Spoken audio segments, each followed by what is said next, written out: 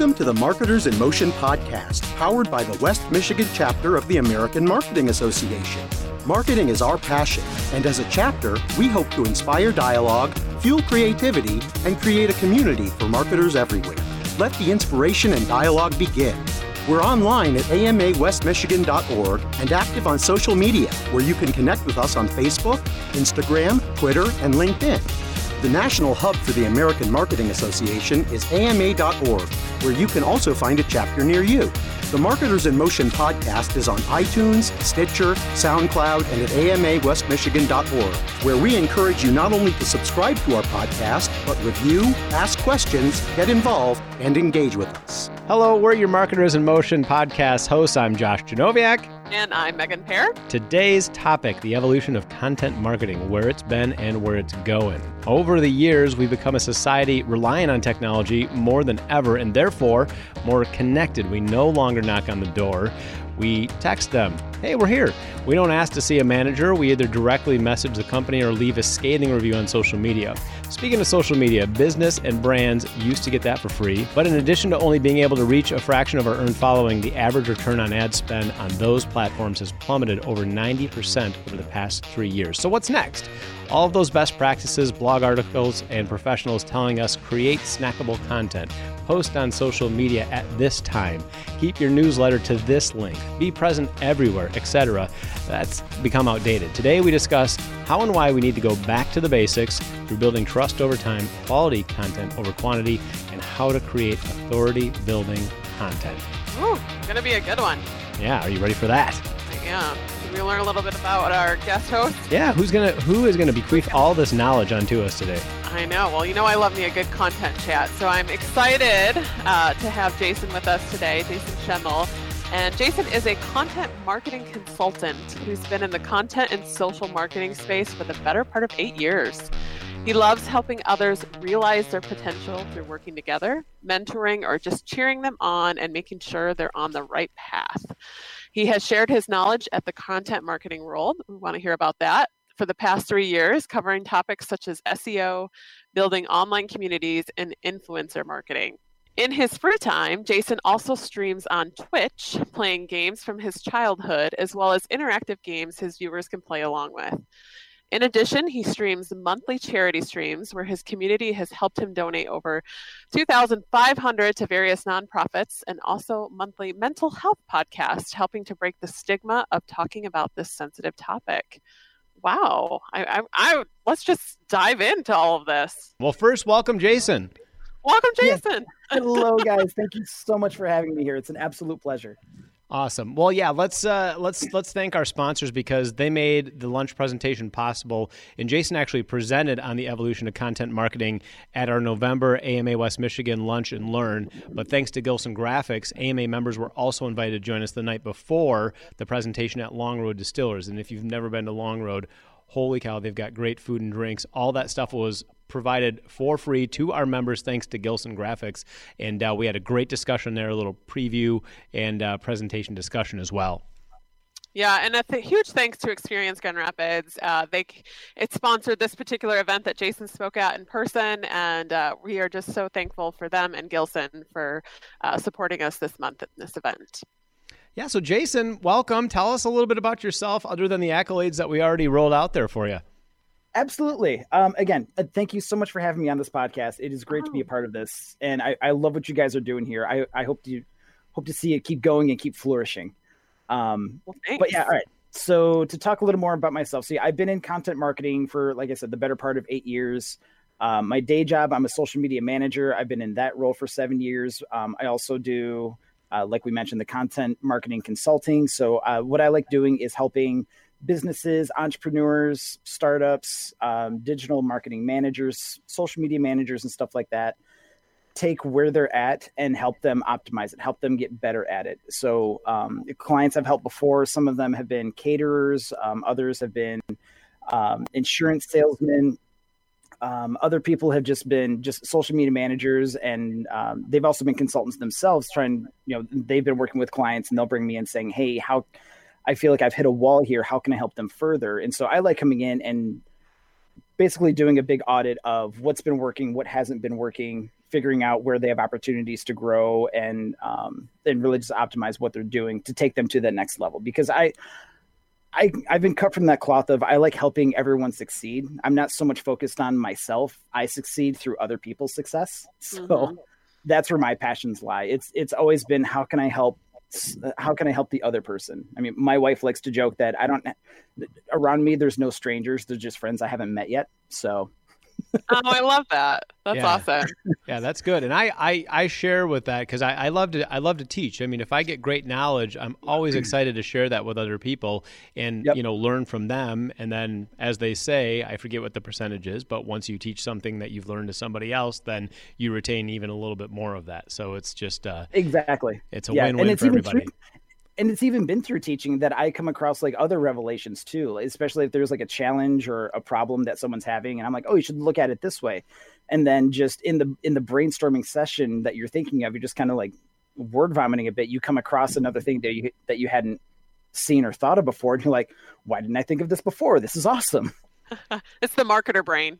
It really is. It never stops. The gears are always turning. Sometimes they're a little rusty, but it's true. They're always turning. Let's delve right into the whole topic of the evolution of content marketing. And Jason, let's just start with a quick overview. What are we going to cover? What are we going to talk about today? So as a whole, we're going to talk about content marketing. And the term itself, content marketing, is really the umbrella term for basically any type of information that you want to spread, because digital marketing falls under that, social media marketing falls under that, but also so does website, email, blogging, pretty much any, also print stuff too. So pretty much any way you can think of to get information out to your audiences is a version of content marketing. And so through the topic that I presented last week at AMA, the evolution of content marketing, kind of seeing where we've been, what people have been doing before, where we've been now, and also some successful methods of where it's going to be going and where it is and where it's trending to. So let's talk about where we started and what has worked in the past, kind of that traditional media. Yeah. Starting out in the presentation, I talked about print advertising. So you're thinking mailers, when a lot of it's junk mail now, but mailers, catalogs, magazines, things like that, really did a lot of success for people, just because that was the quote unquote technology back then. We didn't have email or websites or social media, anything like that. Companies needed ways to reach their audience, and print was the best way to do that. Some of the examples I used in the presentation was back in 1904, Jell-O created a recipe book back in 1904. And then in 1906, that attributed to over $1 million in sales, just that recipe book alone. That's like a guide that we would put out today, like a downloadable guide. Look, they were doing it back in the ebook. Yeah, comparable to an ebook, PDF download, something like that. They put out this recipe book. It attributes to $1 million in revenue for the company in 1906. And you want to think about the value of the dollar over 100 years ago? Like that's huge. If I was the marketer that dreamt that up, like that's mic drop material right there. Like I'm done. I'm good. You retired on that one. Exactly. Like I want to take a cut of that and I'm good to go. But other examples that we included a few decades later, Weight Watchers came out with their own magazine in the late 60s. So that way they would have that out in newsstands and in grocery aisles, things like that. Another great way to get in front of their audience, because Weight Watchers, their primary demographic are females, typically 25 to 55, and supermarkets are the best way to get a hold of them. So let's make a piece of content that we have complete control over and use the supermarkets to help us get it out that way. Another example was Lego. They created their own magazine called Bricks Kicks, and it's something that parents and kids could get a lot of value from. Parents could see how to build different things using the various pieces that they haven't lost yet on the Legos or they haven't stepped on and broken. Mm-hmm. And kids could see like all the cool stuff that was coming out, which made great content pieces for Lego, because a lot of kids would look at that and be like, okay, like I want this for my birthday list. I'm going to put this on my Christmas list. It served as marketing for them, which worked really well. Let's talk a little more about traditional media and advertising, TV, billboards, radio, and such. Yes, absolutely. So billboards and radio are based in radio commercials are basically awareness campaigns. It's a shotgun method to marketing, where I'm going to put this out where I can't control the type of people that are going to see this, but I can put it out in places where I think most of my audience is going to be. So with billboards, it was more location driven and geo-targeted. Radio was more of audience driven based upon the radio station that you were promoting at. With billboards, though, I see a lot of companies still use billboards to try and drive traffic and drive business and conversions. And the problem with that is that billboards can't be that. You can put a phone number on there, you can put a website on there, but someone in their car driving past a billboard is only going to see that sign for maybe 5 or 10 seconds, maybe a little bit longer if they're stuck in, rush hour traffic or something like that. But for the most part, the average impression lasts no more than a few seconds, and they're not going to have time to write down, save, or take a picture of the phone number or the website. So trying to use billboards to move that customer along that funnel from awareness into consideration or even into purchase is incredibly hard. Like, I've even seen billboards where they have a QR code on it. I've seen those, yes. Think about that for a second. Like, I'm going to sit here, drive in my car, notice your billboard, and in those 3 to 5 seconds I have, take my phone out, pull up while I'm driving at the same time, not getting into an accident, pull up my barcode scanner, hold it up, and hope that I can actually scan the QR code that you have up there, and go about it that way. I'm looking at it going, why? Wasn't well thought through. I've also seen the QR codes on the side of like vans. And I'm like, that's effective. Again, if nobody gets into an accident. That one makes just a little more sense than the billboard, because like you could be parked at a parking lot or at an event or a venue and be like, okay, I'm walking by this one. All right, I want to look at that. But still, I get what you're saying. Yeah. But there are some effective campaigns. I mean, it comes to mind Mary Free Bed here. It's kind of witty to see. They do very simplistic designs, and it's got the different smiley faces, and they're very simplistic. And I don't think I've ever seen a phone number on there. It's just always the message about, Mary is here. Come see us. Building that awareness. Right, yeah. Right. And it's super creative. Like, their messaging on those campaigns are phenomenal. They do a really good job of being creative around that. Right. I love how they do it, because their billboard is usually a part of like a 3 or 4 step campaign for that billboard. So they give you a little bit, and you're looking at that for the first 2 and you're like, what? I have no idea what's going on here. And so every time you pass it, you always look at it wondering, like, what you're still looking at it going, I have no idea what this means or anything. And then not until it gets to stage 3 or 4 where it reveals Mary Free Bed and then the messaging and stuff like that, you're like, oh, okay, that's actually pretty clever. Right. Yeah. And you get remember it. You get so invested in the series. It's like you just stay on the road so you can find out where the story goes. Exactly. I want to take this route. I want to see what happened next on that billboard. And they're also, I will say, they're also very timely and relevant, which I think is a huge component of content in general. Yes. They are designing, like, their recent series that's out. It's all holiday, Mary related, Santa, that kind of thing, and it fits into their theme. But they're constantly changing that, so they're being relevant to their audience. Yep, current and relevant, absolutely. Mm-hmm. So, all right, so we got awareness campaigns, billboards, radio, and traditional TV. Yep. I mean, that's kind of a shotgun approach as well. You're just putting an ad out in prime time or whatever, hoping to catch X amount of people, right? Yep, commercials. It's another form of awareness campaign. However, the probability of conversions is a little bit higher because you have people already at home, and so they have access to their phone or the internet, something like that, so they can take that next step. Which is why, infomercials are still used today, even though it still seems like a very old, dated version of advertising. For some, it still works, though. Hey, call now, and we can, you can pay for this in 3 easy payments of $19.95. Blah blah blah.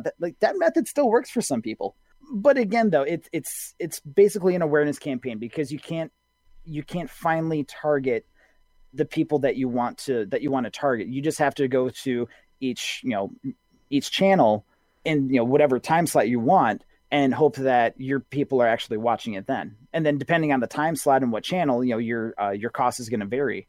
Now, what about the technologies like on-demand TV, TiVo, those that just let you boop, boop, boop, boop, boop, go right through the commercials, or those are still old school, don't want to pay for that? We just pick up our cell phone or iPad and computer, and we do other things while the commercials are on.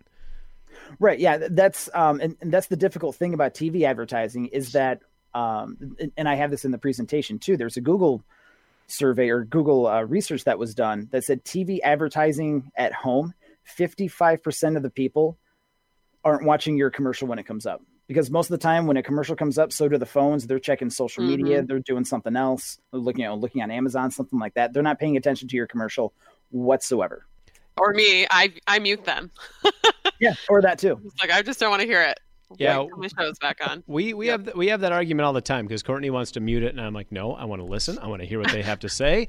I want to know that Phil You're a good marketer. Phil Mickelson is really suffering from his rheumatoid arthritis, and I want to know how he's fixing that. But you compared that to the effectiveness of the same type of a YouTube or a pre-roll ad, and those were much more effective. Yes, they were more effective, but you're still losing people because with the pre-roll ad that you have where it is skippable, 38% of people from the survey said that all they're doing is waiting for that time to click down or clock down and then hit skip ad. I mean, I'm one of them.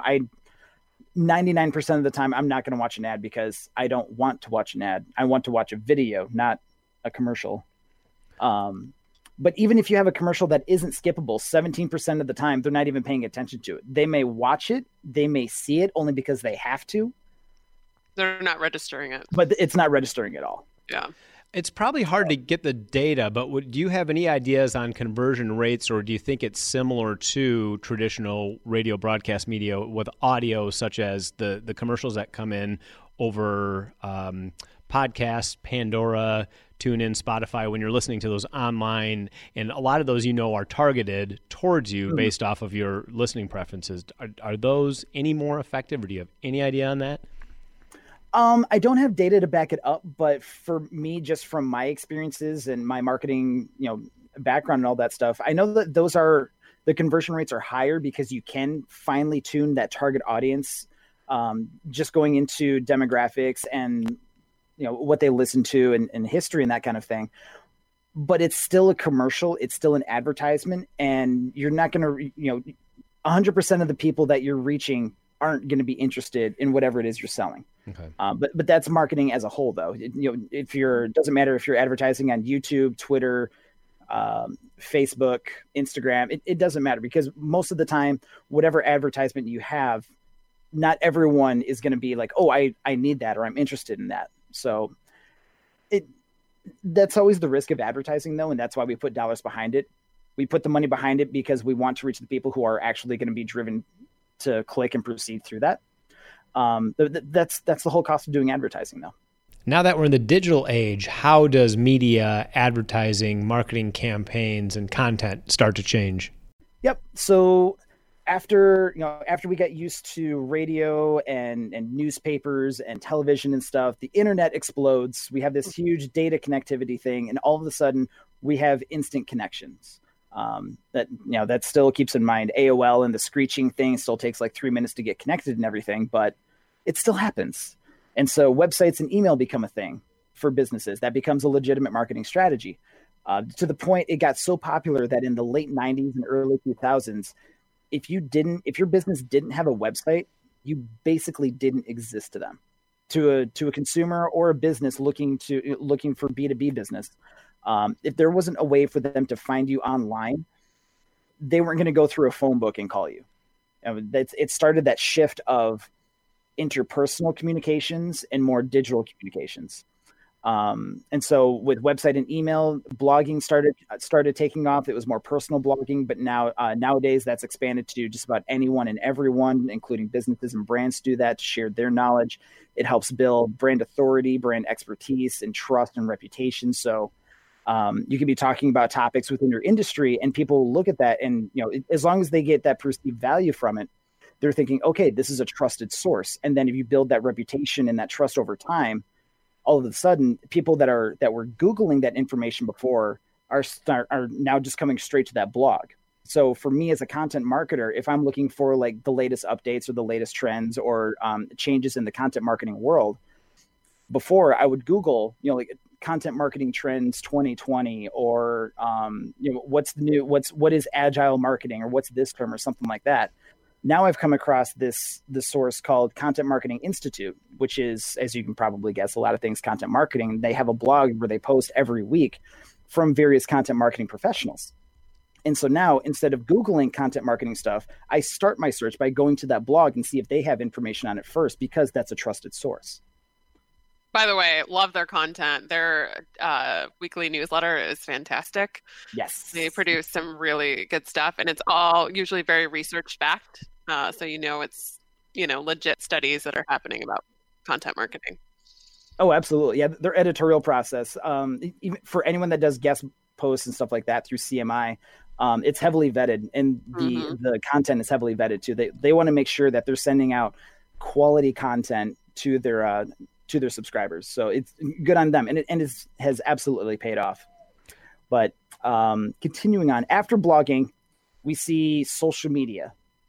First, it was MySpace. That was all personal. And then Facebook kind of took over. They made it personal. And then all of a sudden they built up this huge following, 1 billion fans and all that stuff. And then they opened it up to businesses saying, hey, put a business page on here where a lot of your audience is. Have them follow you. And any content that you publish up there could be links, could be videos, could be blogs, could be organic posts, whatever. Every one of your fans will see that. Not only that, they'll get a notification too. So they know when you're posting. And then us as marketers were like, yes, this is a gold mine. And it was for a while. It was an absolute gold mine because we're reaching 90 to 100% of everyone that we've done that work of bringing them bringing them over to our Facebook page. And we got spoiled. That's the down and dirty of it. We got spoiled. Well, and I would argue that a website bringing validity to a business, similarly, social media brought validity to you as a human being, because if you're not on social media, do you really exist? And I'm sorry guys, but if we're not connected on social media, are you really my friends, right? We're not really friends. That's got to make it Facebook official, right? Yeah, right. So going back on that, what about that balance? Because one of my biggest pet peeves is I will see companies that have both. They've got their website and they've got their social media, and then they will neglect the website. Everything is, I want to go find an event, or I want to find something that, you would normally have on a website. You go on the website, nothing's there, everything's outdated. They're doing everything on Facebook, which of course is great for engagement and day-to-day, but very hard to find, if I'm looking for something particular. So how does that balance out when sometimes one is neglected for the other?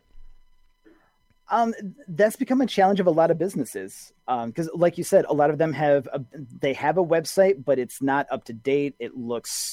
Everything is old and everything, and they focus purely on social media, which is understandable because nowadays, if your brand doesn't have a social media presence, to most people, you don't exist. Mm-hmm. If they don't have a way to find your business, connect with you, see what content you've been posting, see how people are responding to that, see how you interact with people, and find user reviews and everything, so they know what they're going into, they know what they're getting into before they even interact with you, they're not going to trust you. Okay. But then, like you said, if they're looking for that next step, so let's say if I find your brand on social media, I like what I see, I'm interested, but I want more information about whatever product or service you provide, and I go over to your website and it's not updated and I can't find the information that I want, I might take the time to message you and hope to hear back from you pretty soon. Most consumers nowadays expect an answer within 24 to 48 hours before moving on. Or I just might move on and find someone else who does it better than you.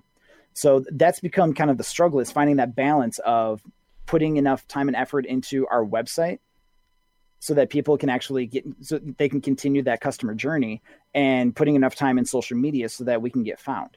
Isn't it beneficial to use Facebook to push people through to your website? I mean, you can kind of go vice versa, but I always thought that was part of the funnel, is you want to get people through to your website to engage with that content, bringing those numbers up, and hopefully conversions, depending on what your conversions are. Yeah, social media doesn't matter which account or what brand or what platform you go through. Social media is a great way to get found. The problem with that is that it's all rented space, though. Is that we've put so much time and effort into building up all of this stuff.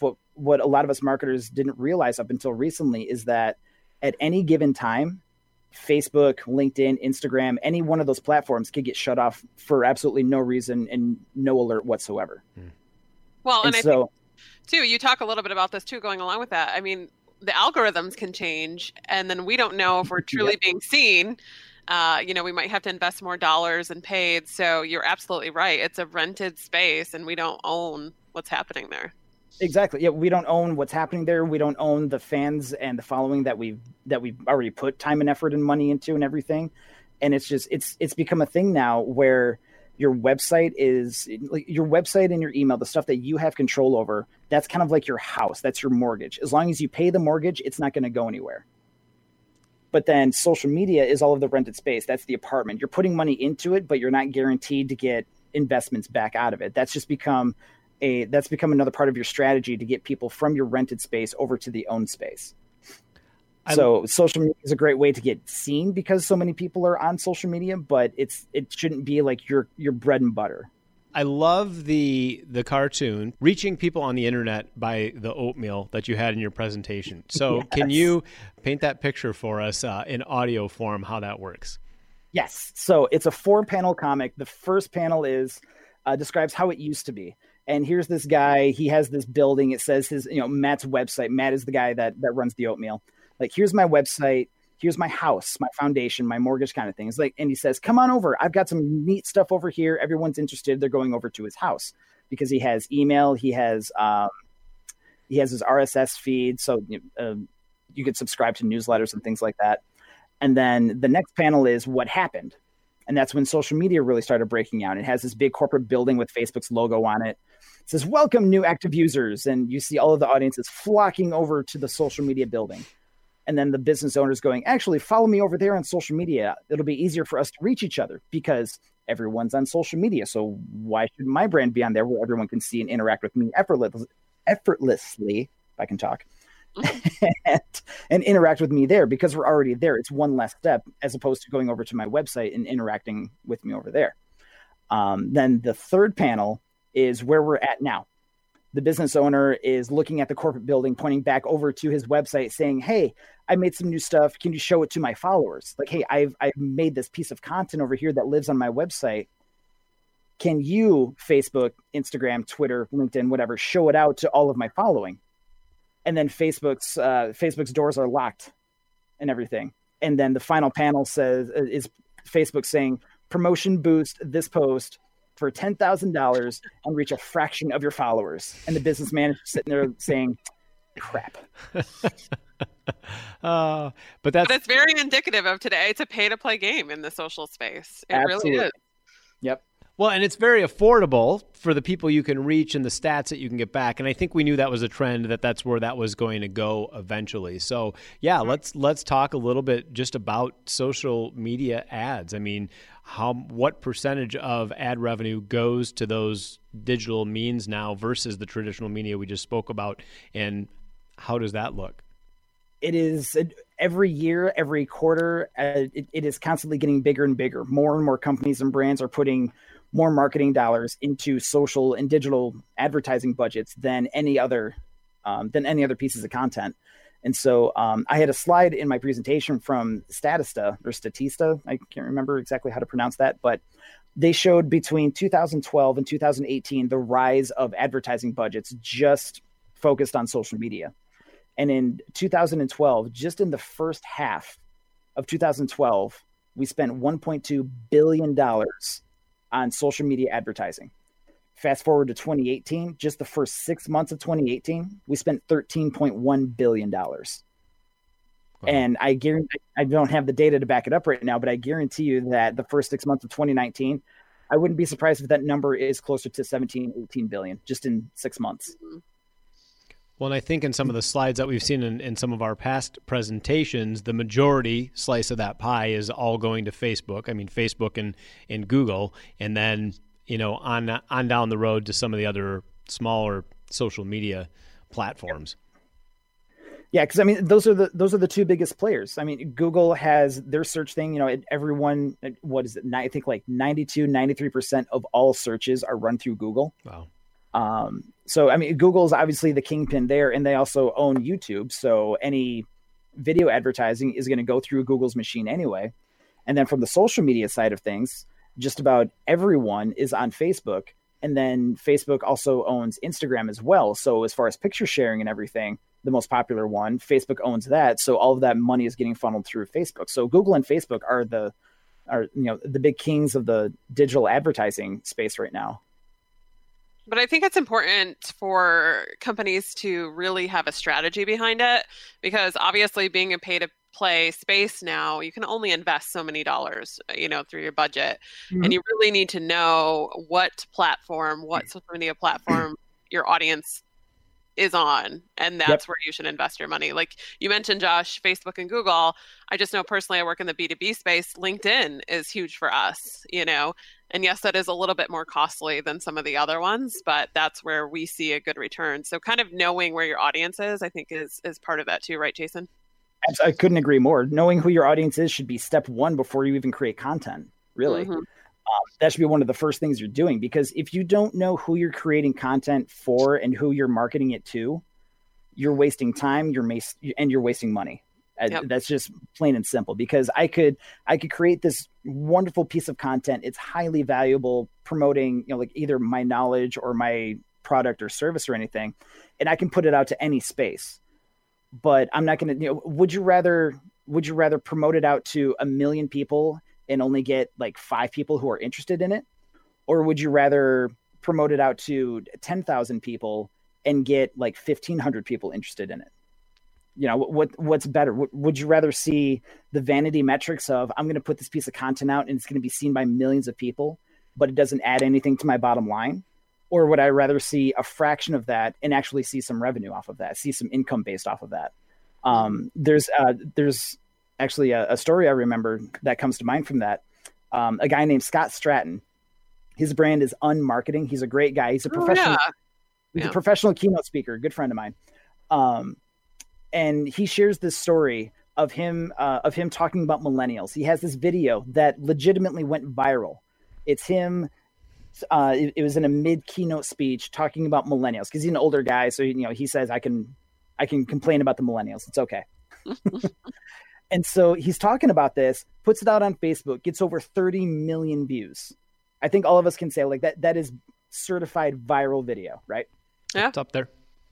30 million views. He said, I'm going to look at this. I'm going to look at the stats here, and I'm going to get it down to like the most key performance indicator I can get off of this as a marketer and a businessman. And so he whittled it down to, what was it? I think at least 10-second video views with the sound on.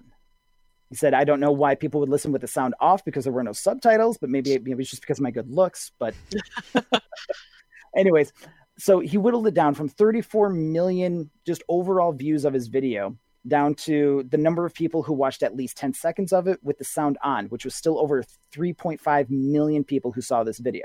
Wow. Okay. Wow. Now here's the guy who's a professional keynote speaker. The only way he makes money is if he gets paid speaking gigs. He got 0 speaking gigs off of that video.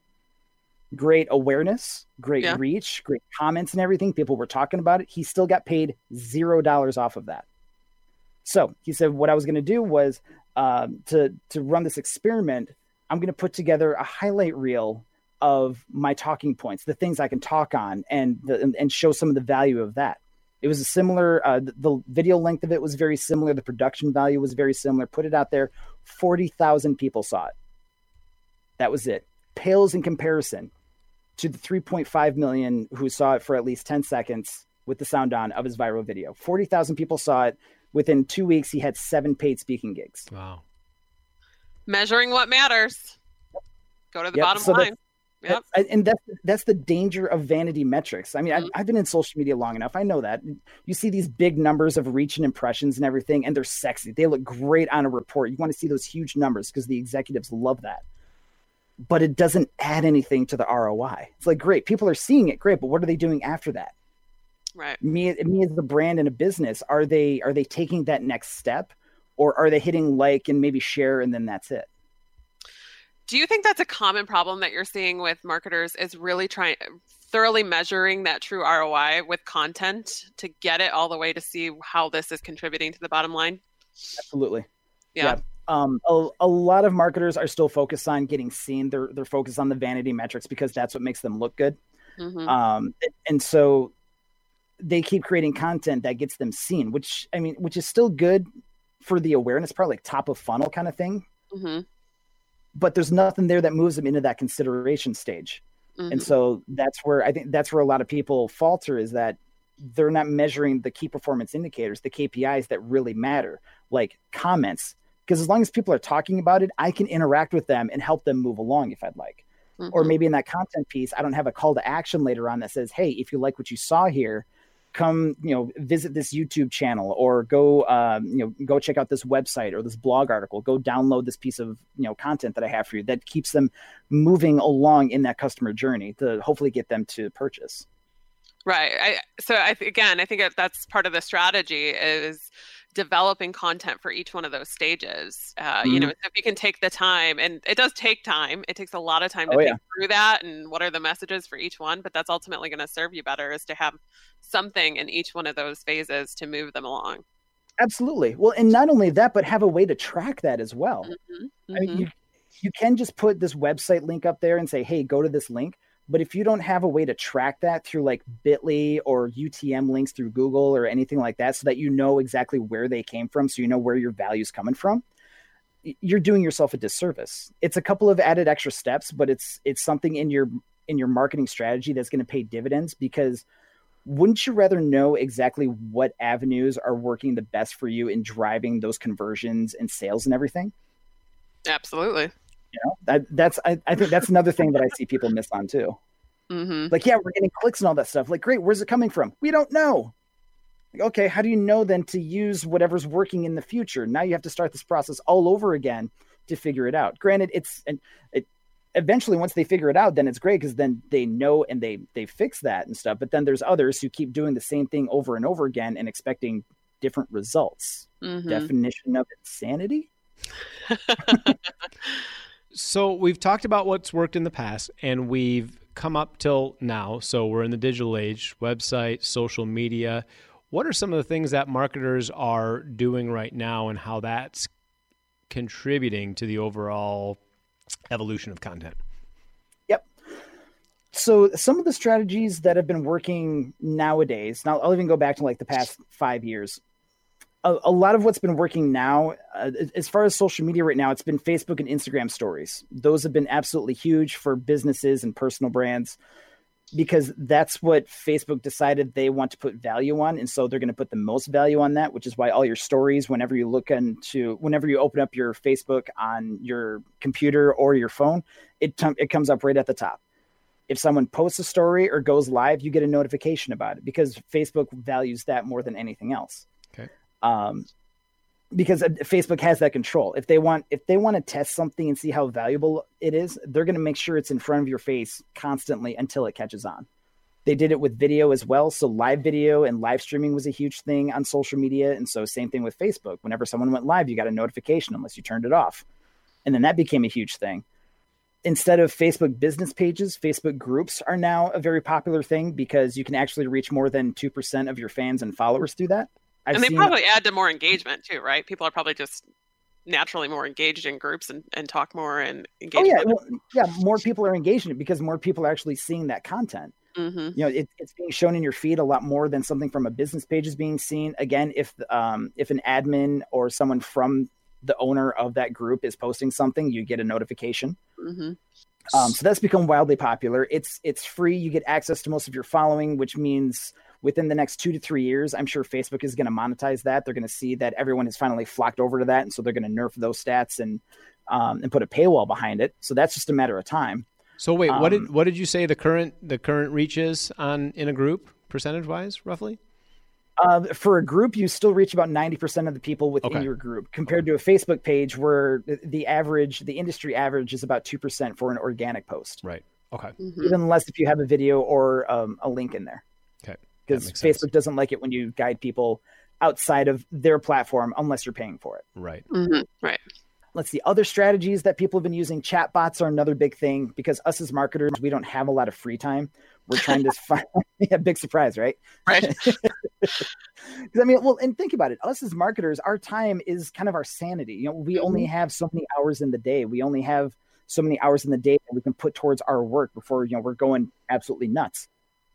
So we find ways to automate stuff, which is why we schedule our content in advance. And that's why chatbots are now a thing. So if you're a brand or a company that gets asked a lot of the same questions over and over again from your followers and fans, chatbots are a perfect thing for that, to guide them through those first few stages until they get into those really detailed questions that you actually want a person answering. So chatbots have been a pretty popular thing. And I see that getting bigger over time as well, just more automation freeing up more time. And it, from a business standpoint, it's less overhead too. Right.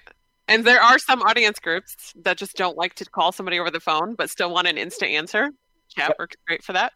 Exactly. Oh yeah, I use chat all the time. I'd rather chat to a live person than call them, but that's me. Yep. Where have those conversation skills gone? Exactly. I know. I think it's just the advancement of technology. We become so reliant on connecting with people through a digital mean that we're losing that interpersonal connectivity. Which is why it seems like most millennials and kids younger than that are socially awkward, because they haven't spent as much time as we have talking to people. And then God forbid you actually talk to someone and say something less than memorable, because then it's going to get blasted all over social media, which makes me not want to talk even more. Sure. Yeah, it's one of those. So I work at a big campground recreational community, and it's a very active group on social media. And there's, for so many questions, we wonder, why don't they just call? We can give them the answer. And a lot of people will speculate about, hey, has anybody heard about this? And what's the deal with this? I mean, they just want to ask it. They're on social media, and I get it, because that's where they're comfortable. That's where people want to go for that information. But in so many instances, it would just be so much faster. You'd get the accurate answer if you just picked up the phone and called us. Yep. But then, you also think from the flip side of that, from calling, there's the risk of I have to be on hold for God knows how long. Oh, we don't put people on hold. See, yeah, but not every place is like Josh's, company, and they're fantastic at their customer experience, but not every place is like that. And I think that's part of the deterrent is that's people true. Think they're going to get this really convoluted experience. They're going to be on hold all the time. They're going to have to not talk to a human. They're going to be pressing numbers, and then it just complicates it. And I'd rather just talk to the chatbot. That's a good point. It's that societal perception. If kind of like the whole thing of me trying to find you through social media, I want to know what I'm getting into before I make that effort. Same thing with contacting you. If I think I'm going to be put on hold, calling you is going to be the last thing I do. I'd rather talk to a chatbot. I'd rather wait 5 minutes waiting for an actual a customer service representative to join my chat than spend 2 minutes on hold on a phone. Because while I'm waiting for someone to connect with me on chat, I can do other things as well. Multitasking, absolutely. Yep. So you mentioned here, I have to get to this because I know what it is, but I still need somebody to explain to me why TikTok is a thing. I'll be perfectly honest. I myself am still trying to figure out why TikTok is a thing. To me, now granted, I will say, as I'm a man, I am a male in his mid-30s. I feel like I need to say that first, because TikTok to me seems like Vine 2.0. Okay. It's not 6-second videos anymore. I've seen people post, I think, upwards of 45 to 60 seconds, and they're doing it. And they're basically, it's a giant lip sync thing. That's because you can put it to either music or audio clips and stuff. And the only videos I've seen is people just doing visual lip syncing to whatever these audio clips are. And they put it out there and it goes like wildfire. So are a lot of brands on this? I mean, because I'm not on it personally, so I don't really know. I can't speak to it or understand what's going on. Do a lot of brands use it? I haven't seen a ton of brands use it, but there are some big ones that do have a pretty good social following on TikTok. Really? NBC was one of them. Washington Post is another one. San Diego Zoo, they post a lot of videos of their animals. Go figure. That would be popular. That could be funny. Yeah. NBA is another one. They do a lot of behind the scenes stuff, and also like quick interviews with players and coaches and stuff. Chipotle is another one. I was actually kind of surprised to see that had a big following on there, but they seem to be doing well with it. But that doesn't mean everyone should be flocking over to do it just because, and that's kind of like a keeping up with the Joneses kind of thing. Just because it's available doesn't mean you should do it. Because again, us as marketers, we only have so much bandwidth. We only have so much time and energy. We only have so much budget to put into creating this content as well. If we're creating content for this new social media platform, that means we're taking away time and budget from something else that possibly could have been working really well for us. So that's all stuff that people really need to take into consideration. So even if you see a blog that says, TikTok best practices or something like that. Oh, best practices. I hate that term. The term best practices. If you see someone post best practices, read with caution. Okay, tell me why you hate that term. The reason I hate the term best practices, because I see people taking that verbatim as like gospel. Like, if you do this step by step, you will see success. If you do it exactly how I did it, you could see results just like I did, which is not true. Me trying to be as clean as possible. That is not true. Because you have to take into consideration the person that put out that best practice, that's what worked for them in their industry, with their tone of voice, with their reputation that they've already built, with their audience that they've already vetted. Mm-hmm. And also with a budget that we don't know. I mean, they might say they put, so much money behind this. They might not. We don't know. Mm-hmm. But it's a completely different situation. What's worked for one person isn't going to work for someone else. Even if they're a competitor in that industry, they're going to be perceived as, it's something different. Take like Target and Walmart. If Target had a really good promotional campaign that worked for, the sale that they had, if Walmart ran the same thing, it's not guaranteed to work the exact same way, because their audience is different. The target demographic is different. The perception of the brand is different as well, and everything. So just because it works for one person doesn't mean it's, if you take it verbatim, it's going to work for you. And so I see a lot of people using that as kind of like a shortcut where, I've been working on this thing. I've had a little bit of success on it. Now, I feel like I've plateaued, but now I found this best practice. And all of a sudden I'm taking off. I'm going to see instant success. Like, that's our perception. That's what we think is going to happen. Yeah. But another good friend of mine, Jay Acunzo, who's a podcaster and author and stuff, he kind of showed me the light of the best practices, and he had a great graph on it.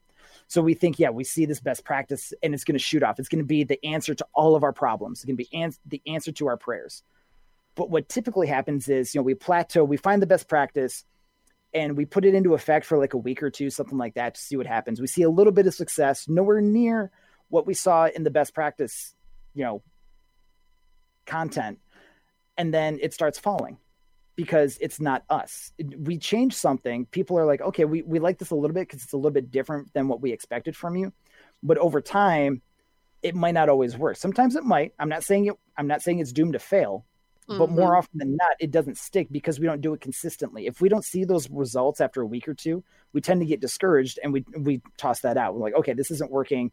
We're not hitting the numbers that we saw in these best practices, so we're not going to try. We feel like that's a waste of our time. Mm-hmm. And then it's kind of a rinse, wash, and repeat kind of cycle. We start plateauing, and then we find this new best practice and we try implementing that. We see a little bit of success, and then it drops off again because we're impatient. Yeah, I'll agree with you on that too. In the realm of, the competitor, I often hear this a lot of, well, our competitors are doing that, so we should be doing that. And my first thought is, like, we are trying to differentiate ourselves in the market. So how are we going to differentiate ourselves if we're doing exactly what our competitors are doing? That's right. And if the competitor did it first, why would they then consider you? Like, absolutely, they're already doing this. Why would we consider you then? What? Right. But that is a very common thing that I hear a lot, is like, okay, our competitors are doing this, we need to be doing that. But that's not the case. Yeah.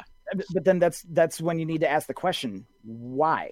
Yep. And not like asking the executive, why should we do that?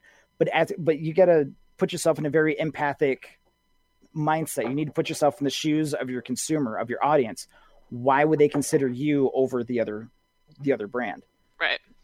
Because empathy is a huge trait that a lot of successful marketers have, because they're able to take themselves out of that role of, I know what I want my audience and my demographics to get from me, but to put themselves in the shoes of those people, of their end users, going, why would they be interested in this? What pain points am I fixing? Do I truly understand them? Marketing now has become very relational. You need to build that relationship with your audience before they even start to consider you. I completely agree. I always tell people, I'm like, I work for the customer. I'm like, that's who we're working for. And that's like the content and marketing campaigns that we're building that for. So yeah, totally agree. They're the ones that decide if the effort you're putting into this is really working or not, right? If they're not interacting with it, if you're not driving sales off of it, then you need to change strategies. Yeah. So Jason, what is your opinion on gated content? Gated content is a double-edged sword. For us as marketers, we love gated content because we created this piece of valuable information for someone. Could be an ebook, a PDF, whatever else. But in putting this out there, we want to make sure that we're getting something back on it. We want that return on investment. And for us as marketers, emails are a great way of doing that, getting some information of who's actually reading this stuff. And so that's where the gated content comes in. It's like, I'm going to give you this piece of content if you'll trade me for this email address or other information. I've seen other gated content where it's like, what's your company? What's your role? What's the size of your company? What's your ad budget? We're looking for that information because information is gold.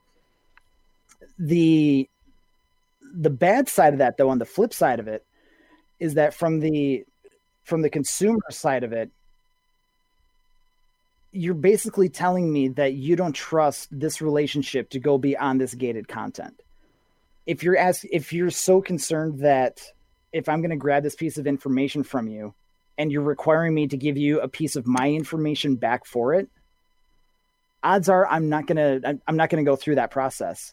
And there was a quote from a marketer, Mark Schaefer, another popular keynote marketer, that said, people hate gated content. Research shows more than 90% of the people interested in the content abandon the sign-up process because they don't trust what happens next to the email address. Mm-hmm. So again, thinking empathically, put yourself in the consumer's shoes. Who wants another email in their inbox? Right. Well, they think they're going to be thrown on like a sales list and then targeted every single day. Yeah, I get that. Exactly. I've signed up for some before where, like, hey, it was probably like a state of social media report or something like that because I love data and analytics. And I'm like, all right, that's worth giving my email address for. I'll let you have that.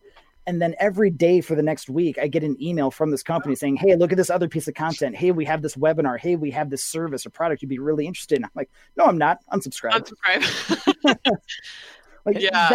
So that's why people don't trust it. And so that's why, I make that warning for marketers. If you have gated content, beware. Every email address that you earned through that, you're probably losing 8 or 9 other potential because of that. Mm-hmm. And so now not only do you not have an email address, people haven't consumed that valuable piece of content that you're looking to get out, which could have added to your reputation and have them come back. Yeah, we were talking about this actually with Michael Barber, our last guest, podcast guest, and he was kind of saying that if you do go to the gated content route, what you're offering has to be kind of almost in the exclusive level. It's something they can't find anywhere else. It is worth that value, and the process to get it has to be, user friendly and frictionless. Absolutely.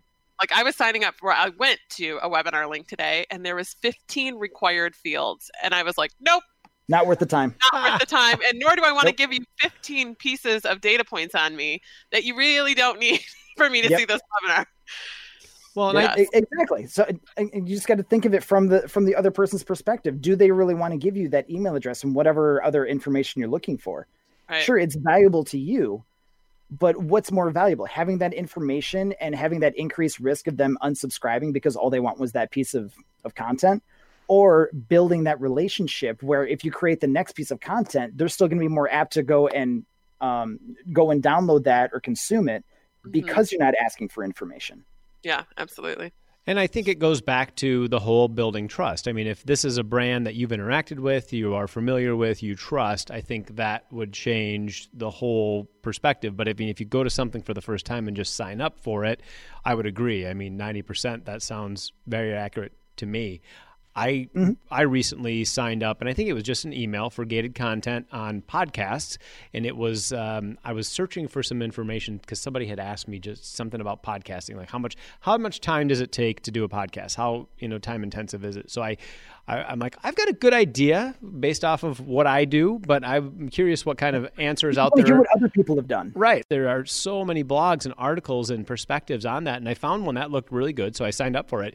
But then every day after I got an email, it was all really great information. It was all very knowledgeable. It was all very applicable for what I was looking for. But it just kept coming in every day, and I still haven't engaged with all of it. Now, finally, it kind of tapered off, but even when I was looking for that content, really engaged into it, again, I got beat over the head with it, and I lost interest. Right, exactly. Because again, we don't want another email to go through. We see emails and we read the headline. We might read the first couple of sentences, and then we decide if we're going to read the rest of it. it's gotten to the point now where I have an email address that's just for gated content. It literally has junk in the email address. So when marketers look it up and see that, they already know I'm not touching any other content that they have out to me. I'm like, the only value you've provided to me is having this ebook or this PDF, whatever it is, that, access to this video or something like that. Because that's all I trust you for. I don't want another email in my primary email inbox. I don't want to have to go through the steps of unsubscribing, where some people make it really easy to unsubscribe, and others you still need to answer like a 4 or 5 question poll to actually unsubscribe from it. That just pisses me off even more as a consumer. And it breaks that trust even more, to the point where it doesn't matter how valuable of a piece of content you put out after that. I am not going to do that, because I know the quote unquote hardships I'm going to have to go through to get off of that, or just to be able to consume that. I don't want to go through that again. So I'm going to go to someone else. So basically, before you start gated content, you need to make sure your user experience across all the platforms is up to par, because that could cause the friction, which you lose that customer. Right. Or put more value into building that trust over time. Mm-hmm. Sure, you're not going to get emails right away, but in trusting that you can just put out that content and know that future content pieces out there are going to be consumed by them, even though you're not getting immediate ROI back through engagement, through shares, through email addresses, through conversions, and that sort of thing. Build that trust over time. Because content marketing, it's a marathon. It's not a sprint. You can't expect results instantly. Joe Pulizzi, the guy who founded Content Marketing Institute, has said numerous times before that in order to see real ROI through content marketing takes on average 18 months. Wow. To really see content marketing success. The least amount of time he's seen is 9 months. So still, you're spending the better part of a year putting consistent quality content out there to your audience before you really see a positive ROI from that. But again, it's all about building that trust and building that relationship, so that over time, the more content you put out there, and I don't mean more as in like quantity, but more of like each time you put out a piece of content, people are going to build more and more. They're going to feel more and more trusted that, hey, this person is more concerned about helping me rather than selling me. Yeah. And I think that's a tough position for marketers to enter the content game.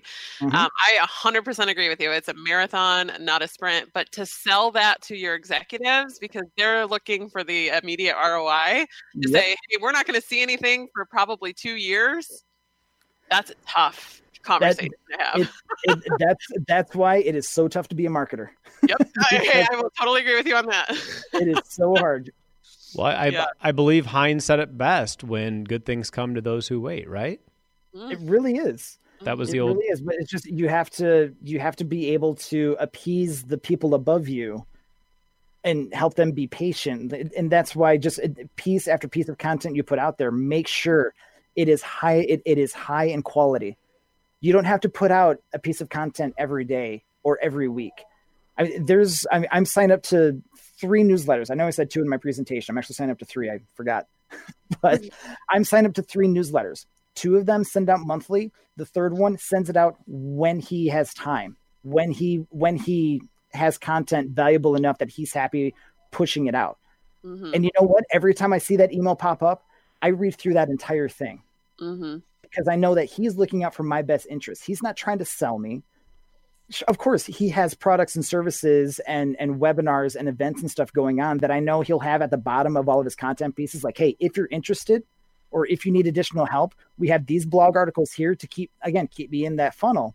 And if you're looking for services and stuff, we also offer this if you're interested. So it's kind of like I'm going to educate you on this, or I'm going to show you our perspective and share our insights on this topic. And if you need further help, or if you'd like to work with us, stuff like that, that option's available. But that selling me is not the primary thing. And that's why he's built that trust up with me over time. Mm-hmm. As a fellow podcaster, let's talk about podcasts. Yes, podcasting. You had a great slide up, and we'll make sure to put this on the show notes of the podcast at amawestmichigan.org. Walk us through podcasts and some of the stats and conversions on that platform and the new hottest trend. Yeah, so podcasting over the past couple of years has exploded.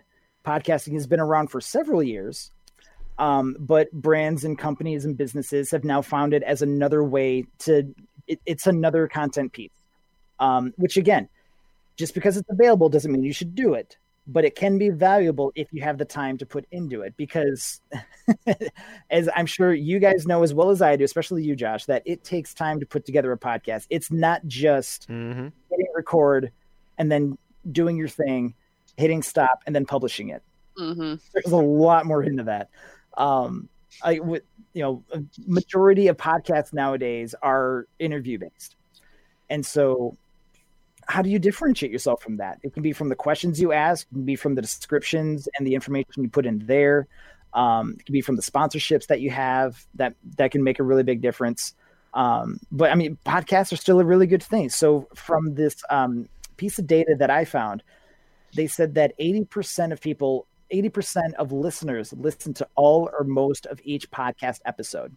And they listen to an average of 7 shows per week. These are typically your commuters, people who drive at least 20 minutes to and from work. And so it's a way to distract them, a way for them to read up on something entertaining or maybe valuable to their industry. I read a lot of, or I listen to a lot of podcasts that are marketing focused. Big surprise. But yeah, so they did the research. 80% of people listen to all or most of a podcast. And if you were to look at the graph of this thing, it shows the population of people listening monthly year over year. And from 2013 to 2018, it's a pretty consistent rise of about maybe 3 or 4% year over year. But from 2018 to 2019, they saw almost a 5% increase, which is, I mean, when you look at the graph, you really see the big difference of it. But podcasting has become huge. Well, and I get those stats because podcasting is so specific. I mean, you can find a podcast that dials in on any hobby, any topic, and there's a whole host of podcasts on that topic. So you can find, people that are palatable, people you enjoy listening to, people that are engaging.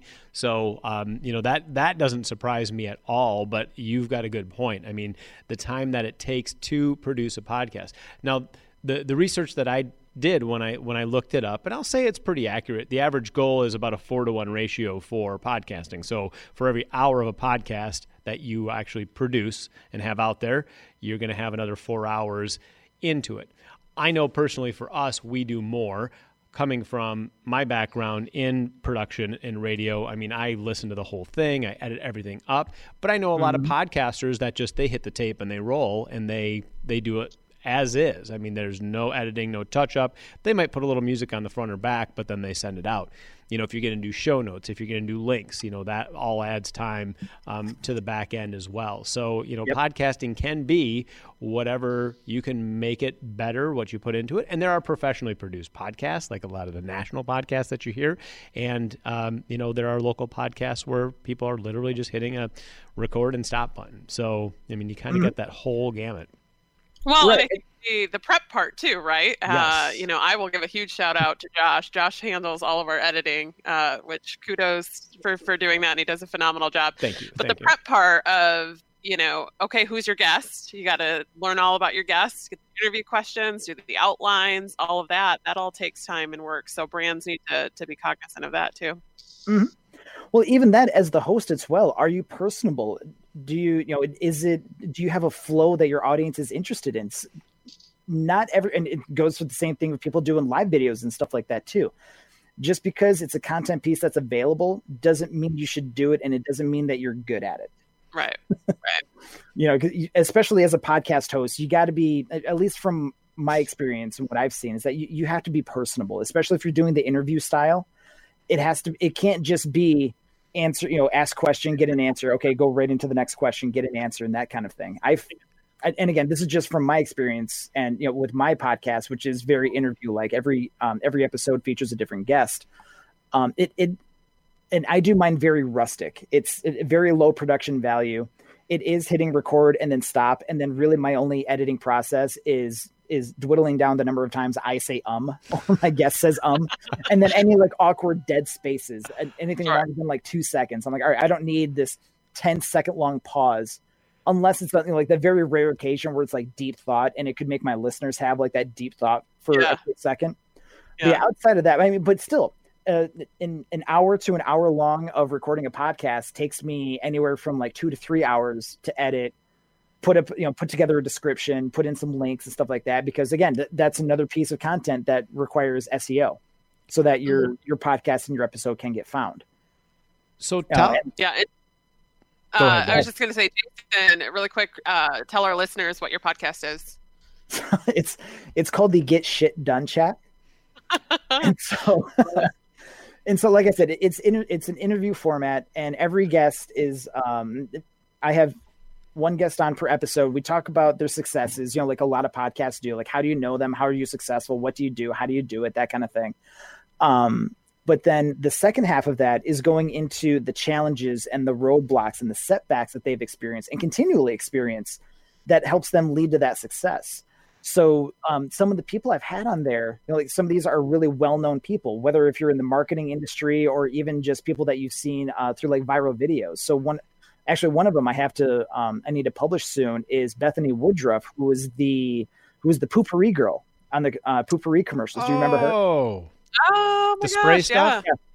Yeah. Yep. The redhead in the blue dress. She was on the podcast. Nice. Oh, cool. And so we would talk about getting found by Poo-Pourri and that whole process and everything, but then talking about her next steps and what she's doing now. And it's actually kind of surprising because a lot of these people who really seem to have their stuff together, they're really successful. You only see them doing really good things.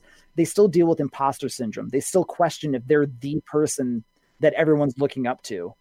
They still feel that pressure to produce content to keep them as an authoritative figure. And so me as a person who hasn't quite hit that, that upper echelon quite yet, or at least I feel like I haven't yet.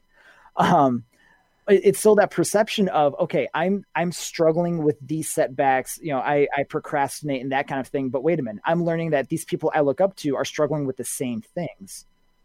So I may not be in bad of a shape as I thought I was. Mm-hmm. And so that's what my show tries to shed light on. Awesome. I'm flying on Sunday. I'm going to add that to the list. I'm a plain podcaster. Okay. I'm going to add that one to the list. Yeah. Well, and since podcast episode 15, which we just recorded with Michael Barber, I've heard the name Jay Baer over and over, as that was Michael was as an apprentice to him. And I noticed that you had Jay Baer on your Get Shit Done podcast. So I did listen to that one. And that was awesome. Very informational. Yeah, it was pretty cool. I mean, and I will say this. I got Jay to sing at the end of the podcast. I was so happy. What did he sing? Please do tell. He sang Whitney Houston's I Want to Dance with Somebody, which is one of my all-time favorite songs. Now, do you have, so here in your accolades in the intro, it says also has a monthly mental health podcast helping break the stigma of talking about sensitive topics. Is this a new podcast venture? That's a newer thing I've integrated in with my Twitch streaming. So that's something I live stream through my Twitch channel. Okay. So I found, so through my Twitch networking and stuff, I found another streamer who's a licensed therapist. And so because I do some life coaching on the side as well, again, always looking to help people succeed and all of that. We partnered together and we created this mental health podcast. It doesn't even have a name. We just call it a podcast. But we come up with a hot topic in the mental health, space and all of that. So we've talked about depression and anxiety and procrastination, and a bunch of other stuff too. And PTSD was another one. We tackle one subject. She puts together a great presentation for it. And her and I have this open discussion about it where she comes at it from the very, like the book smarts kind of the side of it, the very technical side of it. And I'm more of like the layman's terms translator, like, okay, here's what the book says. Here's what it means. So you people can actually understand it. But then we also have our chat going off on the side where people can ask questions, share opinions. Some of them share experiences as well. So that maybe if someone's just lurking and just watching us talk about it, maybe they're seeing other people comment about it and then they start feeling comfortable enough where they might want to share too. Oh, I love that. That is really cool. Yeah. And Jason, you shared a great slide during the presentation as well that we'll put in the show notes of what are your company's top marketing challenges. And it really broke down a bar graph of basically what marketers are faced with. Because we've talked about a lot. We've talked about a lot of content. And as you said it, I mean, what do you have time to do? Because People are asking you questions. Your emails are coming in.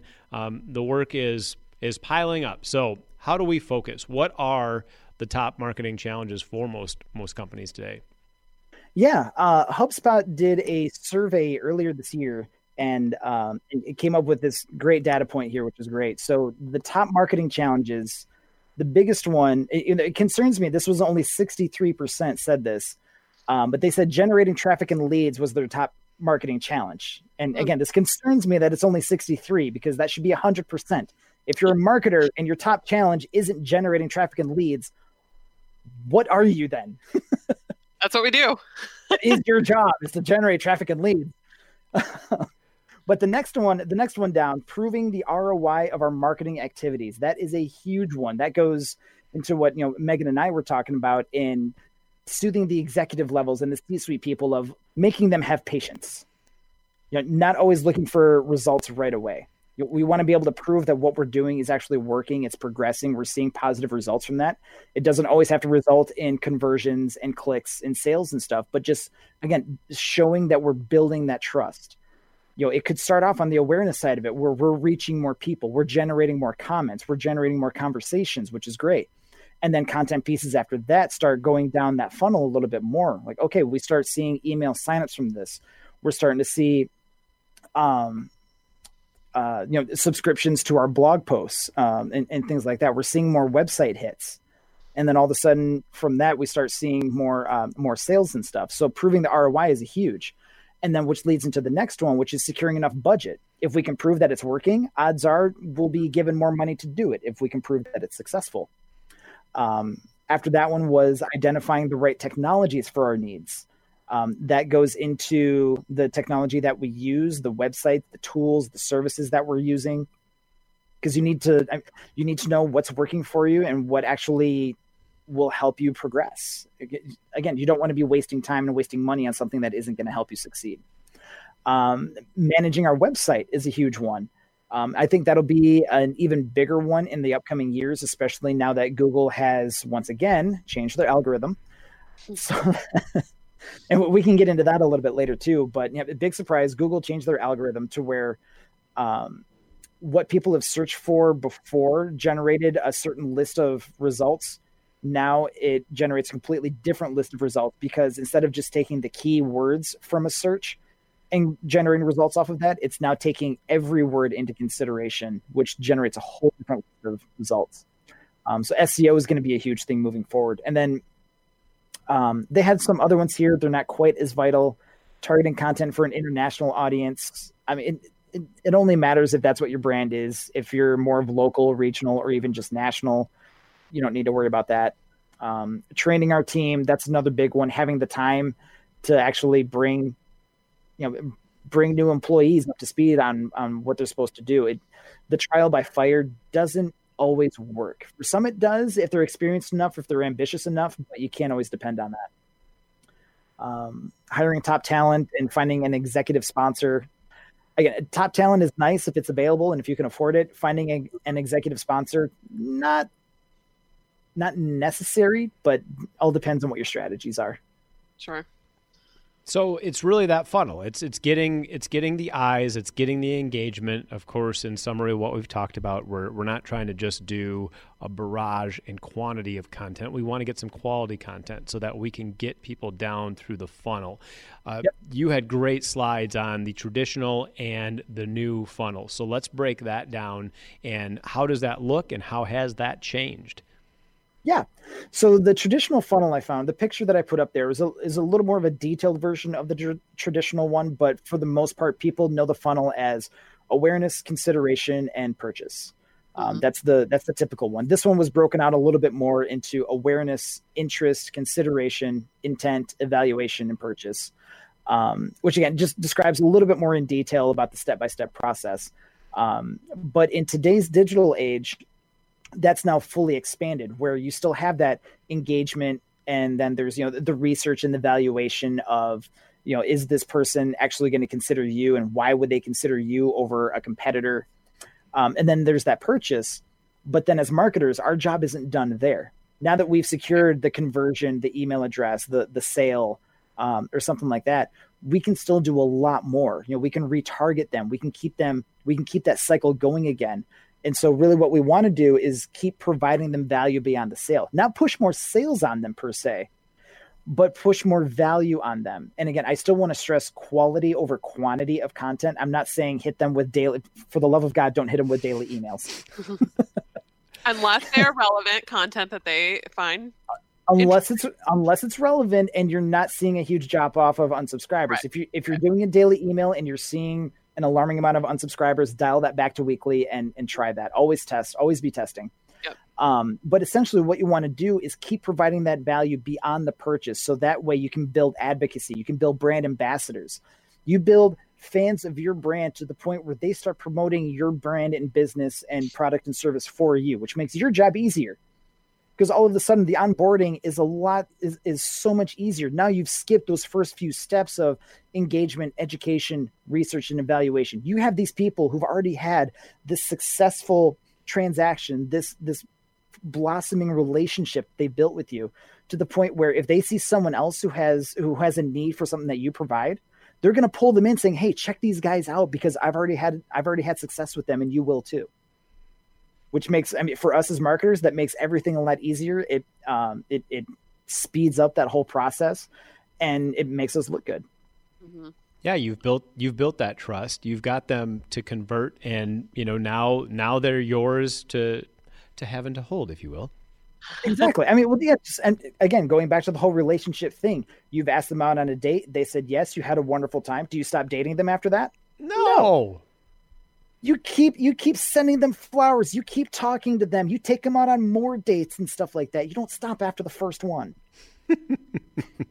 Marketing is just like dating. So right. you talk about, I love the analogy that, again, marketing is a marathon. It's not a sprint. What are some examples that you can share with us that proves that over time there are different ways that you can present content and build successful audiences? Yeah. So there were 3 examples that I used in my presentation. I'll go through them quickly here. The first, and we're going to go from like super big all the way down to rustic. So starting out on the really big one, Amanda Todorovich, content marketer. I think she's the director of content marketing for the Cleveland Clinic. They do a lot of healthcare blogging.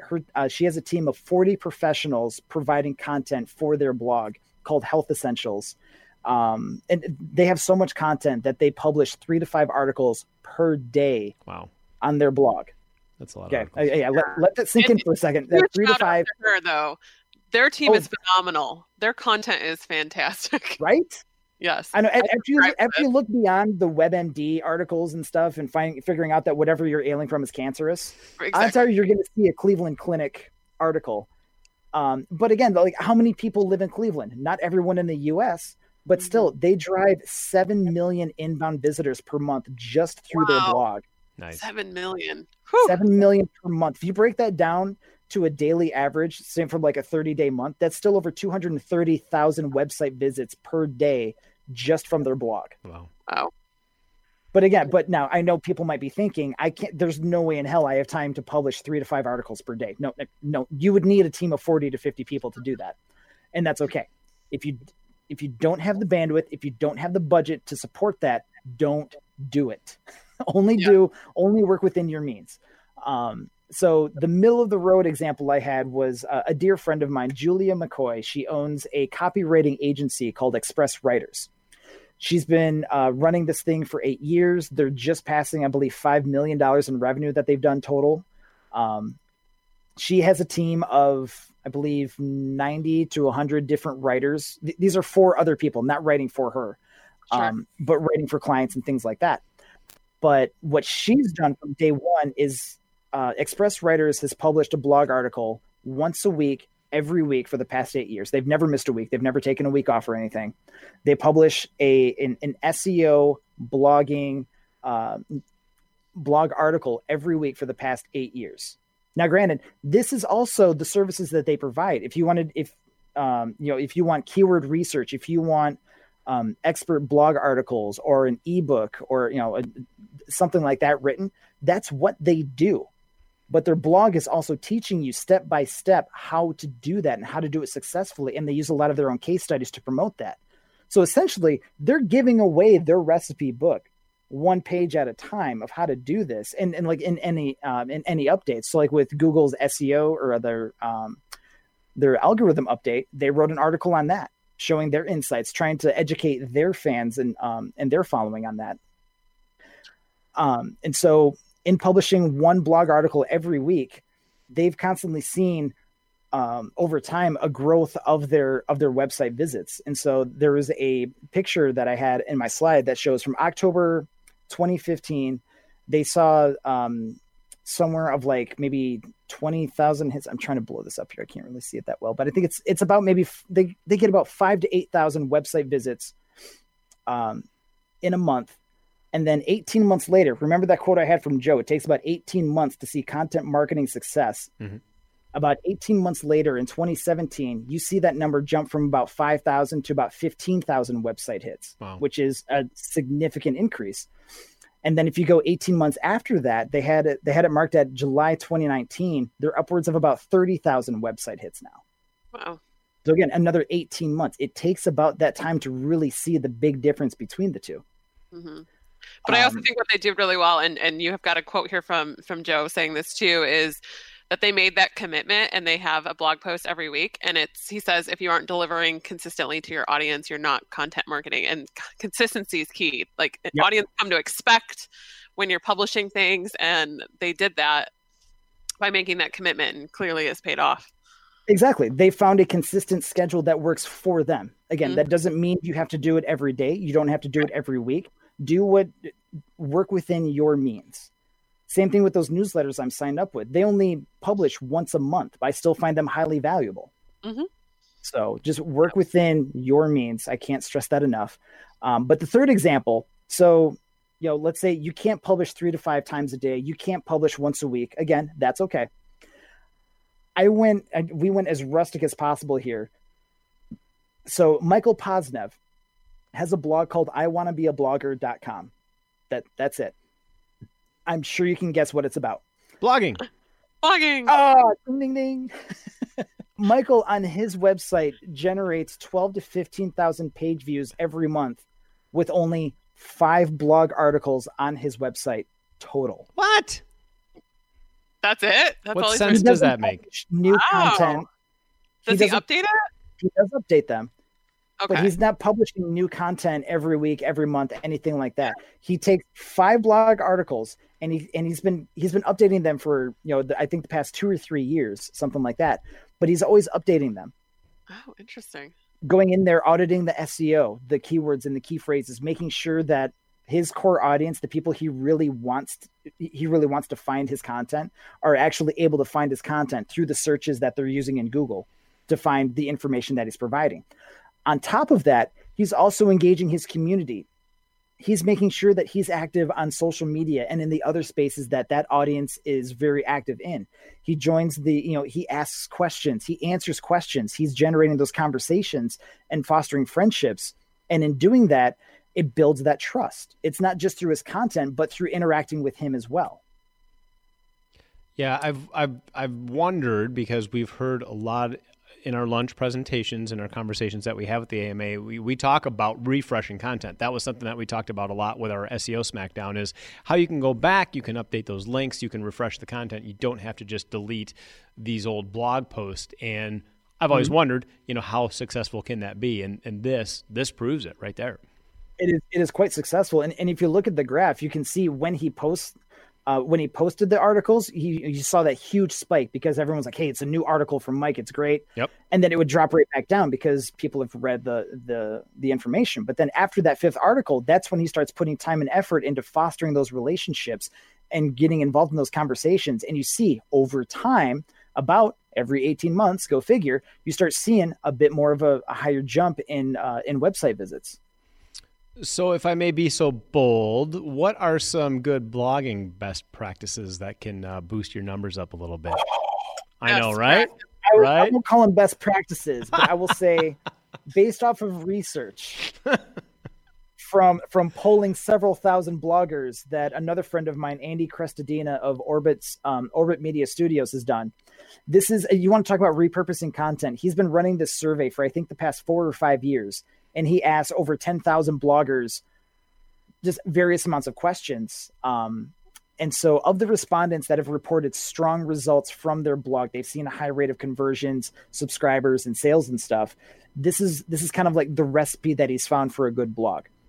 75% say they include 10 or more images, so it's very visual. 67% said they draft 20 headlines per article. So they're not just putting together one headline and just saying, okay, that probably works, I'm going to go with that. They're testing and trying different variations of their headline to see what really works. And there's a tool that I want to let people know about. This is from AMIinstitute.com. And you can go to the tool directly by going to AMIinstitute.com/headline. They have a wonderful free tool there where you can test your headline and test it for effectiveness and empathy and that kind of thing to see how well your viewers would respond to it, just how emotional it is. And it will give you a percentage based off of 0 to 100%. If you can hit 75% on that score, it's really good. But it tests the emotional validity of that headline. Is it going to draw someone and compel someone to really click on that headline? So wait, do you have numerous versions of the blog, all with different headlines? You're testing them, and then whichever one tests best, you leave, or how does that process work? For drafting headlines, so you have the content itself, but then drafting headlines, you're putting together different word variations for that headline. So if you trying to think of an example, like if you're doing one on like how to start a podcast. Yep. One headline would be how to start a podcast. Another one could be, so you want to start a podcast and not sure where to begin.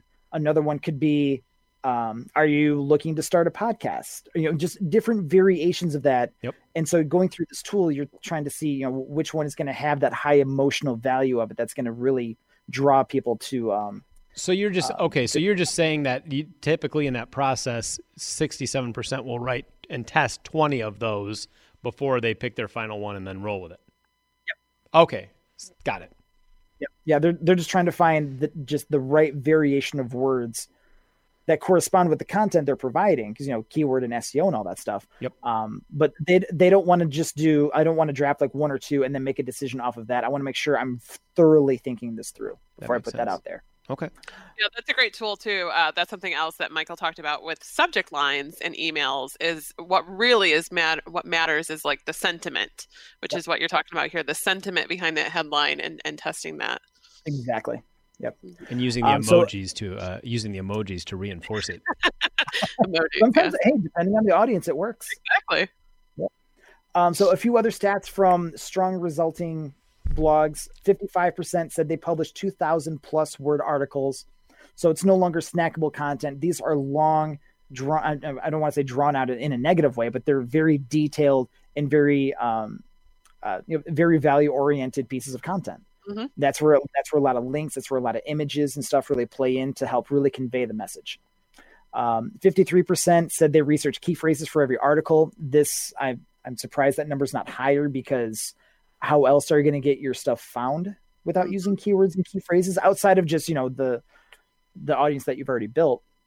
But then 43% also promote using paid channels. So it's not a bad thing to, boost it, promote it, advertise it, and that kind of thing.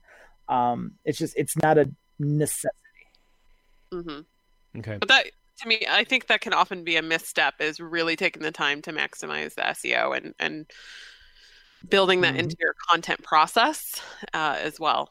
Yep.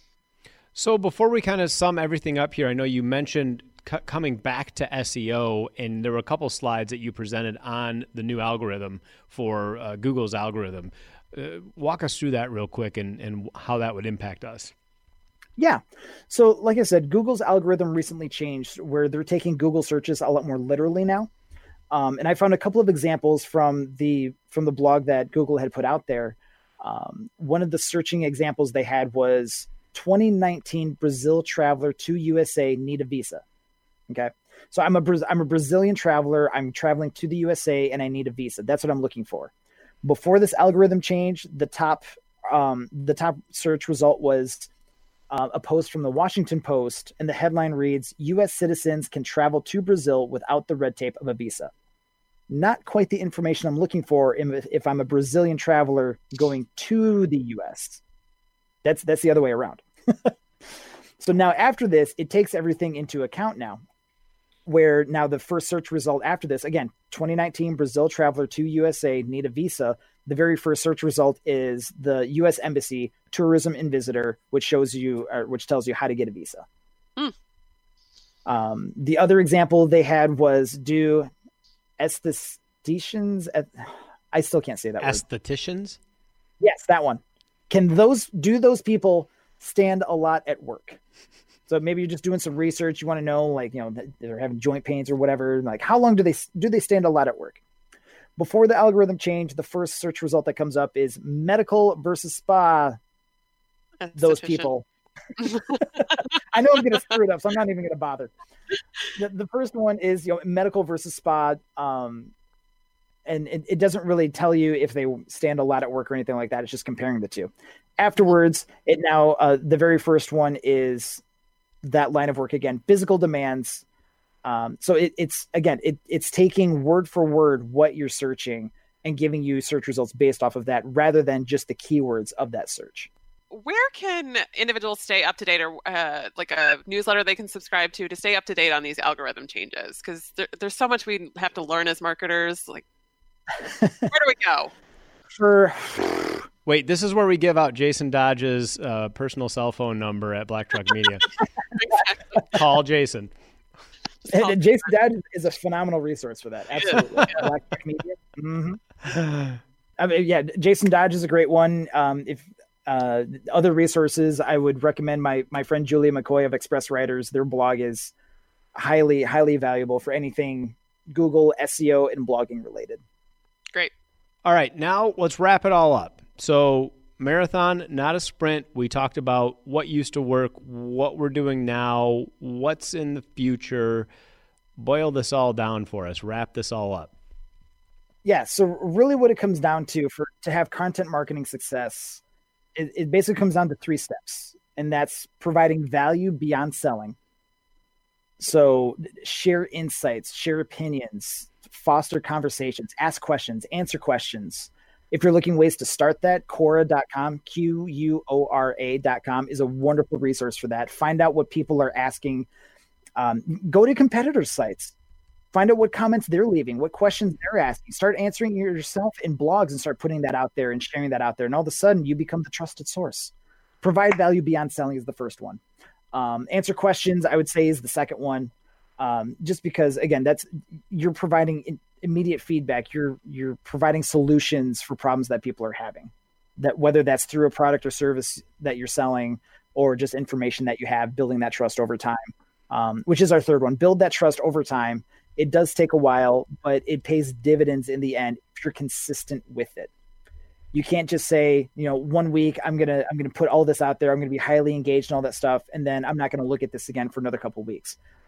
You need to have someone who's constantly engaged with your content, with your audience, making sure that your brand can be seen and is being interactive. And do you have a couple of good examples just on trust building that you could point out to us as far as some things that we might be able to think about or do? Yeah. Ways to earn trust. User-generated content is a huge thing. What's better than having your audience provide you with content? Right. Having your job is already done for you. User-generated content is an awesome thing. We've mentioned Jay Baer before. He found a recent study from Adweek that said 85% of consumers find user-generated content more influential than branded content. Because, and the reason why is because it's not the brand just saying, "Look at our stuff." You think about like the guy with the wallet, and he has the family pictures in his wallet, just constantly slamming it in your face. Look at my family kind of thing. Like, look at my product. It's other people talking about it. They're going to trust user reviews and other people talking about your brand more than the brand itself talking about what they're doing. And you want to talk about customer reviews. In 2017, a research study reported that displaying customer reviews increased conversion rates by 270%. Oh, wow. And that's not just the positive reviews. I mean, granted, it does help, but also publishing the negative reviews and showing people how you respond to that. Because again, it helps build that trust in that relationship where even if things don't go well, people will then know before they start doing business with you what they're in for. They want to know that they can trust that you're going to be there if something goes wrong. Yep. Yeah, I mean, that's another huge. What kind of impression do you have if you go on and you only see glowing reviews of some organization? I mean, you have to think, what? Depending really? on the number of reviews. Right. Yeah. Right. I mean, and if they're all like 5, and you're like, what's going on? Right. I mean, think of your Amazon shopping though. I mean, how many of us have passed over this product that blatantly fits our needs, but it only has 3 stars? Mm-hmm. I'm going to be skeptical of it because people have had problems with it. But then that's why you trust. That's why you look at the user reviews and go, okay, what problems have they had, and what happened after, they voiced their complaint.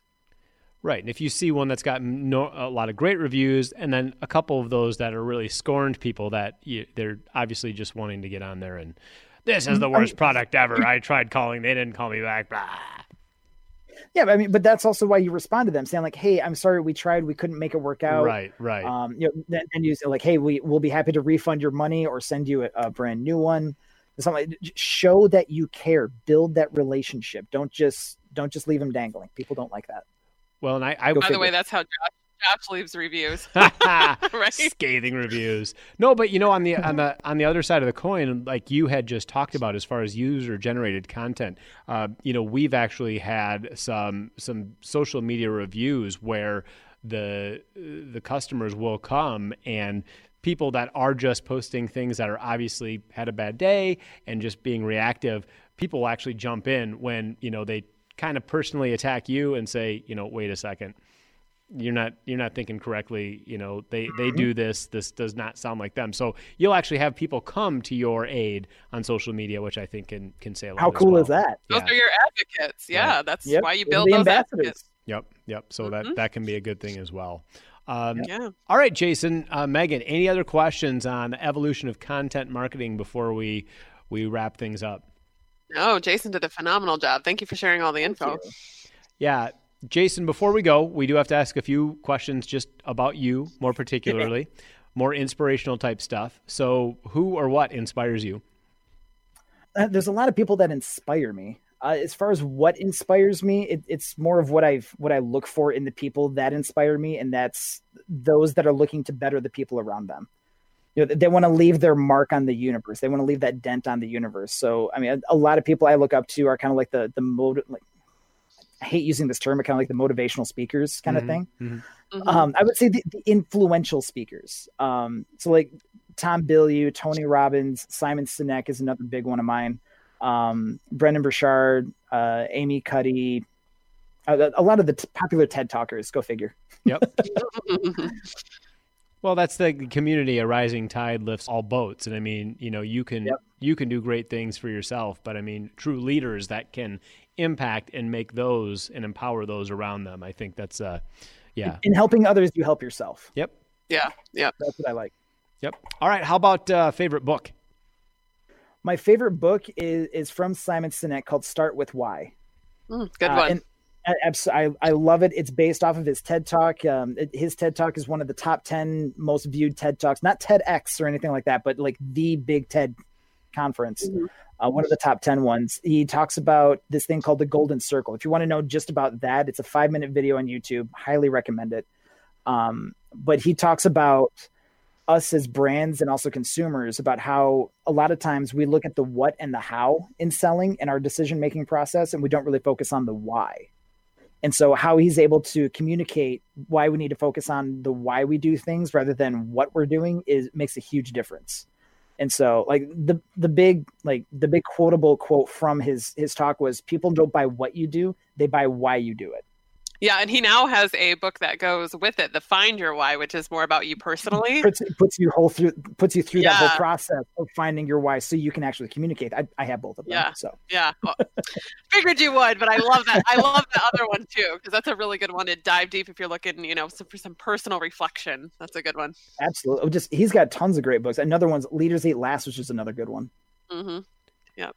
Well, and I think that speaks to our whole, Megan, another one of our podcasts that we did with Stan Phelps on differentiation, really starts with that root of why it is that you do what you do, and how does that carry on to, where you work and your company culture, and getting everybody on the same page with, why it is that you do what you do. Because there are so many people that Mm-hmm. offer the same product as you. Why are you different? Mm-hmm. All right. How about favorite podcast or podcasts? Besides this one?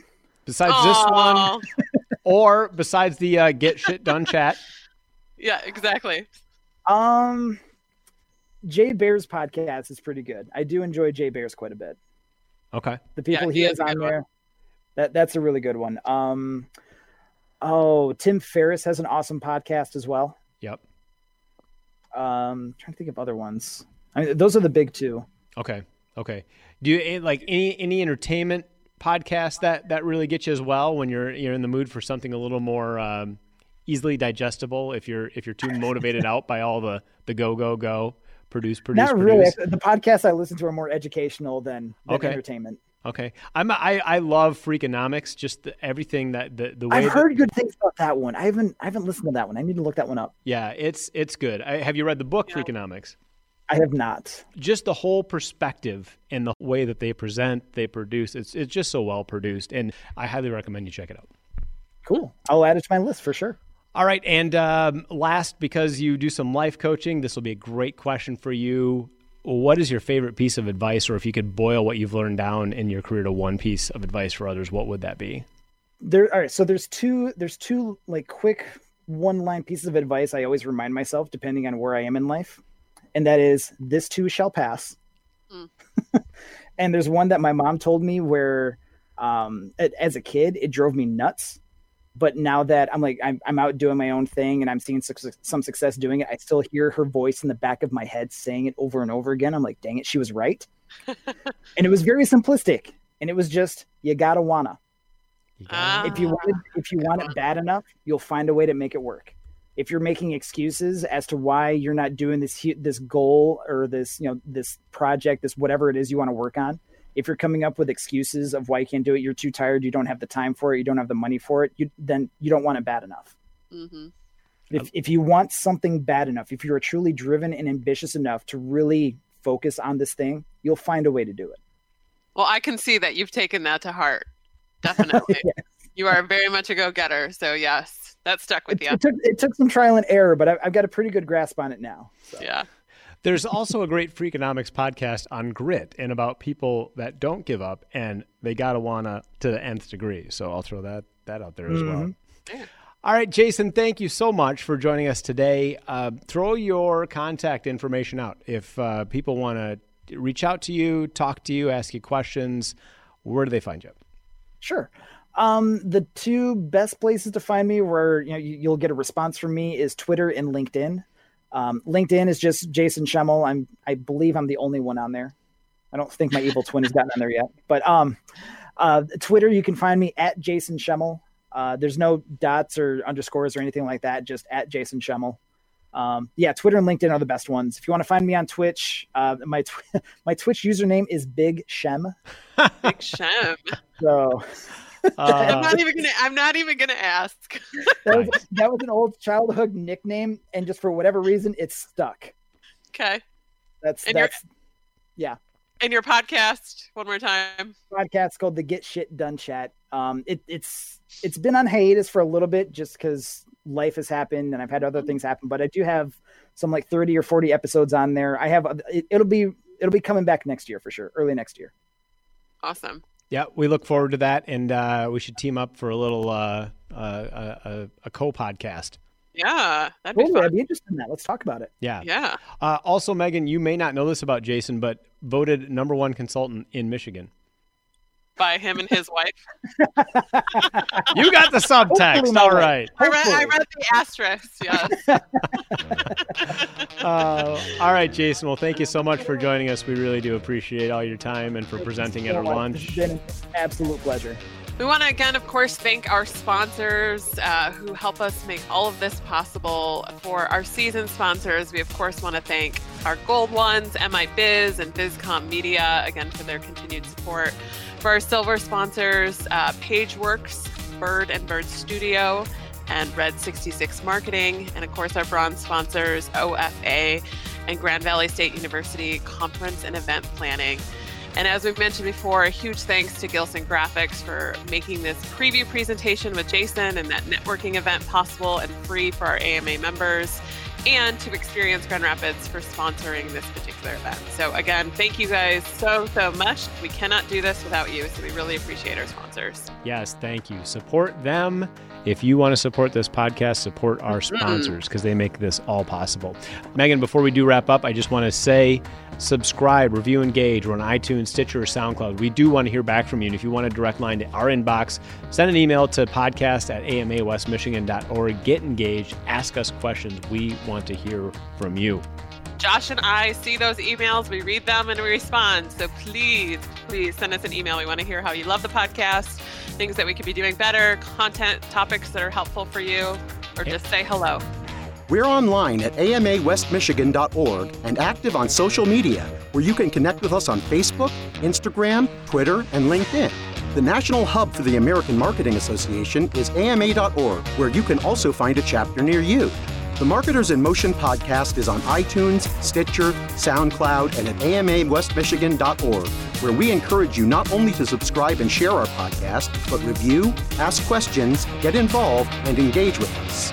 Don't forget, important links, content, and resources will be included in the show notes for this podcast. Thanks for listening to the Marketers in Motion podcast, powered by the West Michigan chapter of the American Marketing Association. What will you do with the information you learned today? Be inspired. Be creative. Be bold. Set your marketing in motion.